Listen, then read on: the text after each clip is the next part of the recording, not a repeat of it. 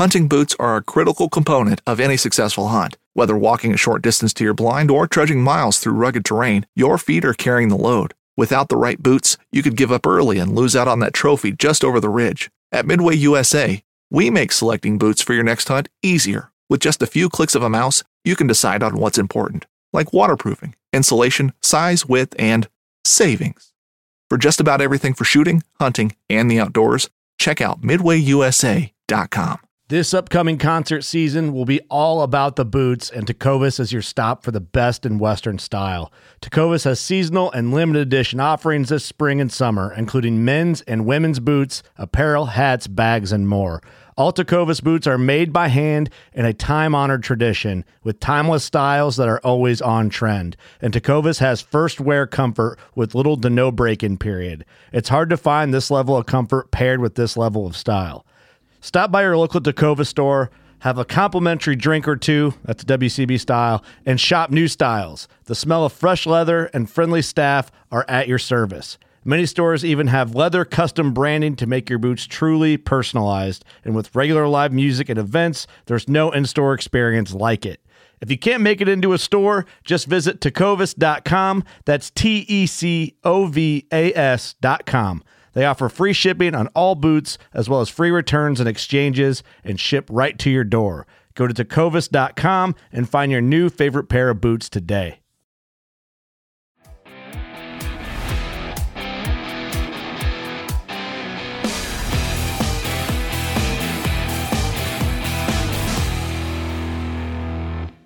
What's going on, everybody? It's How To Tuesday, and today we're answering some questions from Instagram. I put out there that we were going to record some How To Tuesdays today and got several responses, and we're going to go over those right now. You can also do that. You can follow on Tom_Rowland on Instagram. We also have Tom Rowland Podcast on Instagram and Saltwater_Experience. Saltwater Experience is obviously the biggest platform, and but I'm the most active on Tom_Rowland. That's my own personal account. So you can follow any of those three. You can also text 305-930-7346 with any questions, and we've answered some questions that have come across the text line on this particular show as well. So those are a couple ways that you can get in touch with me. For How To Tuesday, Feeding Frenzy Pablo says, what's your favorite tide to fish the flats in the backcountry, and what do you look for in a flat? Okay, so that's a really good question, and it has a lot of different answers, I think. First of all, I think that it depends on what fish we're looking for. And, you know, I might look for a little bit different things on a permit flat versus a bonefish flat versus a tarpon flat, redfish flat. But for the sake of today, let's just think about, okay, we're going to a new area. We've never been there before. And we're going to kind of, we think that there are permit, bonefish, tarpon, redfish, could be kind of anything up there. How are we going to pick a spot to fish, and what is it that we might be looking for? So whether I like an incoming tide or an outgoing tide will probably be determined later by experience, right? So once I go to a flat and I find some fish there, okay, now I know that that flat holds fish, and I'm going to kind of try to replicate that. I might then go on the opposite tide and see. So if I found fish on the outgoing tide, well, maybe I might return there on the incoming tide the next time and see if that holds fish. Sometimes it's an easy answer. Sometimes they're not there on the opposite tide. And, you know, you want to make sure, so you go there a few times at a few different stages of the tide, and, you know, then guides can comfortably say, you know what, I've just never done any good there on an outgoing tide. So that's an incoming tide spot. And that is what I have found, that there some spots are incoming tide spots. Some spots are much better on an outgoing tide. Other spots will hold fish, and you can find fish on both tides, on the incoming tide and the outgoing tide. But the most important factor, whether it's incoming or outgoing, is that there is good current flow. Now, good current flow, in my opinion, is more important than which direction it's flowing. Is it incoming? Is it outgoing? Okay. Flow is very good. You're going to find more fish on a flat that has good current flow than you are a place that is somewhat stagnant. Okay, that's for most fish, and everything I say, like, it's hard to put absolutes on anything, like never and always and this is the way it is. Man, whatever I tell you right now, you'll go out and you'll find exactly the opposite. And that's the way fishing is that, and especially flats fishing, is that there are some good rules of thumb. An incoming tide is a good tide in the summertime because it's bringing in cooler water. An outgoing tide, the water has been sitting up on that flat for a long time. It's heated up, and on the outgoing tide, the water is generally warmer. Then you're gonna have a real change that you can actually feel. If you're wading a flat, you can feel that, man, it feels like bath water, and then all of a sudden it feels like, oh wow, nice cool water comes up here. Well, the fish feel that too. So there are some rules of thumb that you can come up with, and you may find that, in this area it's kind of an incoming area and this area is an outgoing area.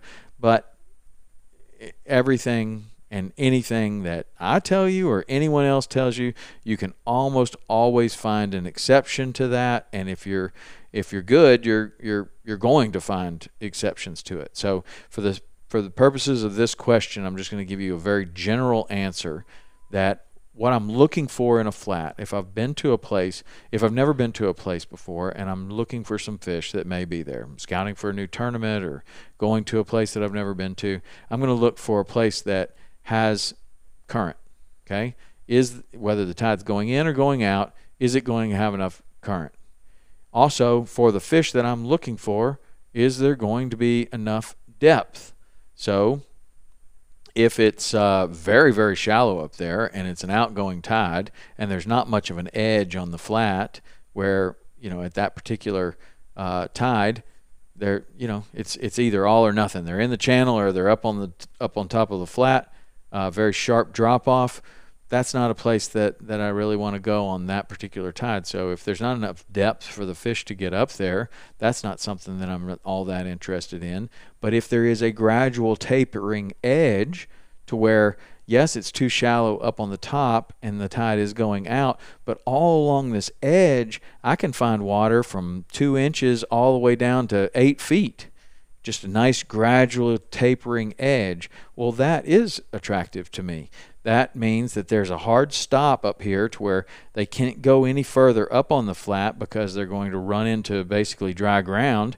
And over here it's too deep and there's lots of predators out there. So somewhere in this edge there's going to be a depth of water that whatever kind of fish I'm looking for might be pretty comfortable there. Okay? And there's good current flow. I also look for the type of bottom structure. Is it turtle grass? Is it a sandy marl bottom? What kind of bottom is it? Does it look healthy? Am I seeing other things on the flat that are good? Stingrays, bonnet sharks, any kind of other fish up there, bait fish, anything. The more activity I'm seeing on the flat, the more active that flat is, and the more active that flat is, the more likely it's going to have to hold whatever it is that I'm looking for, whether that's bonefish, permit, tarpon, redfish, snook, sharks, whatever. If you go up there and it just seems kind of dead, you might find what you're looking for, but everybody likes a more active flat. Sharks, rays, jacks, barracudas, all kinds of fish up there. Probably pretty good likelihood that you're going to find what you're looking for. So I think that those are kind of the first things that I'm going to look for. I also want good access to deep water. So when the tide does drop out of this, whether it's coming in or out, I'm going to be looking for, okay, if a fish wants to get out of here, if something has scared this fish or there are predators around or they want to get out of here, how easy is it for them to get off of this flat and go to deep water? Is it right there or is it way over there? Okay. Now you can find places where the deep water is way over there and there's plenty of fish up here. Like snake bite is a good example. You can get way up in the middle of that flat, and there's plenty of fish there, and there's not a real good exit plan for that fish. Yet they still like to be there for some reason. I don't know. But if I'm going to explore a place and I'm looking for the highest likelihood of fish there, I'm looking for current, I'm looking for easy access to deep water for them to get onto that flat and get off of that flat. I'm looking for a gradual tapering edge. I'm looking for something that is going to be a hard stop, whether that's the mangroves or it's a shoreline or it's some sort of something where I know the fish aren't going to climb out of the water and walk across land, so they're going to stop right there, right? When you're going out into just the middle of nowhere, you've never been there before, you might find them there, but it's also kind of good chance that it's a giant flat. How are you going to just drop in and find them today? Maybe you do, maybe you don't. But high likelihood spots are places where there's some sort of barrier, shoreline, shallow water, whatever. A place that's good to has good access to deep water, a place that has a lot of current flow, a place where the temperature is what the fish is looking for. It's not overly hot, it's not overly cold, and there you go. You have a good likelihood of finding what you're looking for, whether that's an incoming tide or an outgoing tide. If you're looking at it on low tide or dead high tide, you can still get a good feeling of the spot. Is there a lot of activity there? Is there other life there?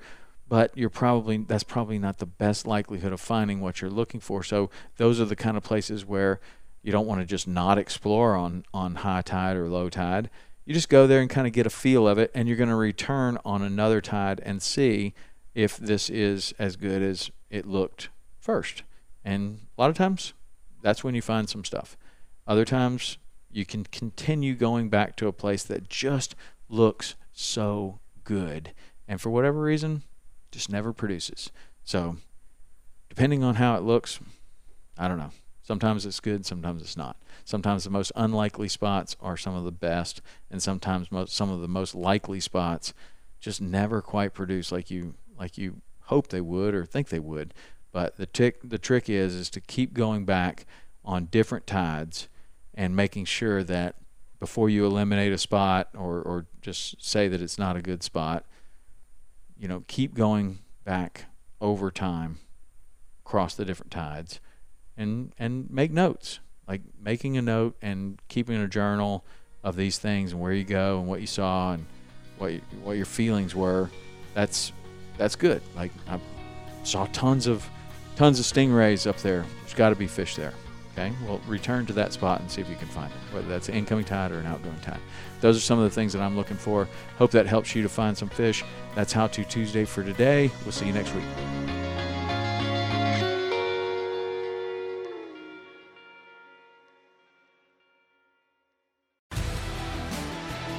Spend your Saturdays with Life on the Water. Join Captain Brandon Simmons for fishing, diving, travel, and so much more. You want to succeed, you want to fish, you want to be one of the greatest. Oh, look at that thing, dude. Wow. Oh. Let's see what kind of trouble we can get into today. Don't miss Life on the Water every Saturday night from 7 to 9 p.m. Eastern on Waypoint TV.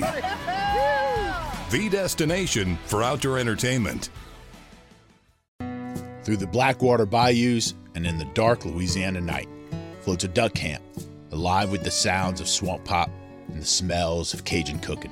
From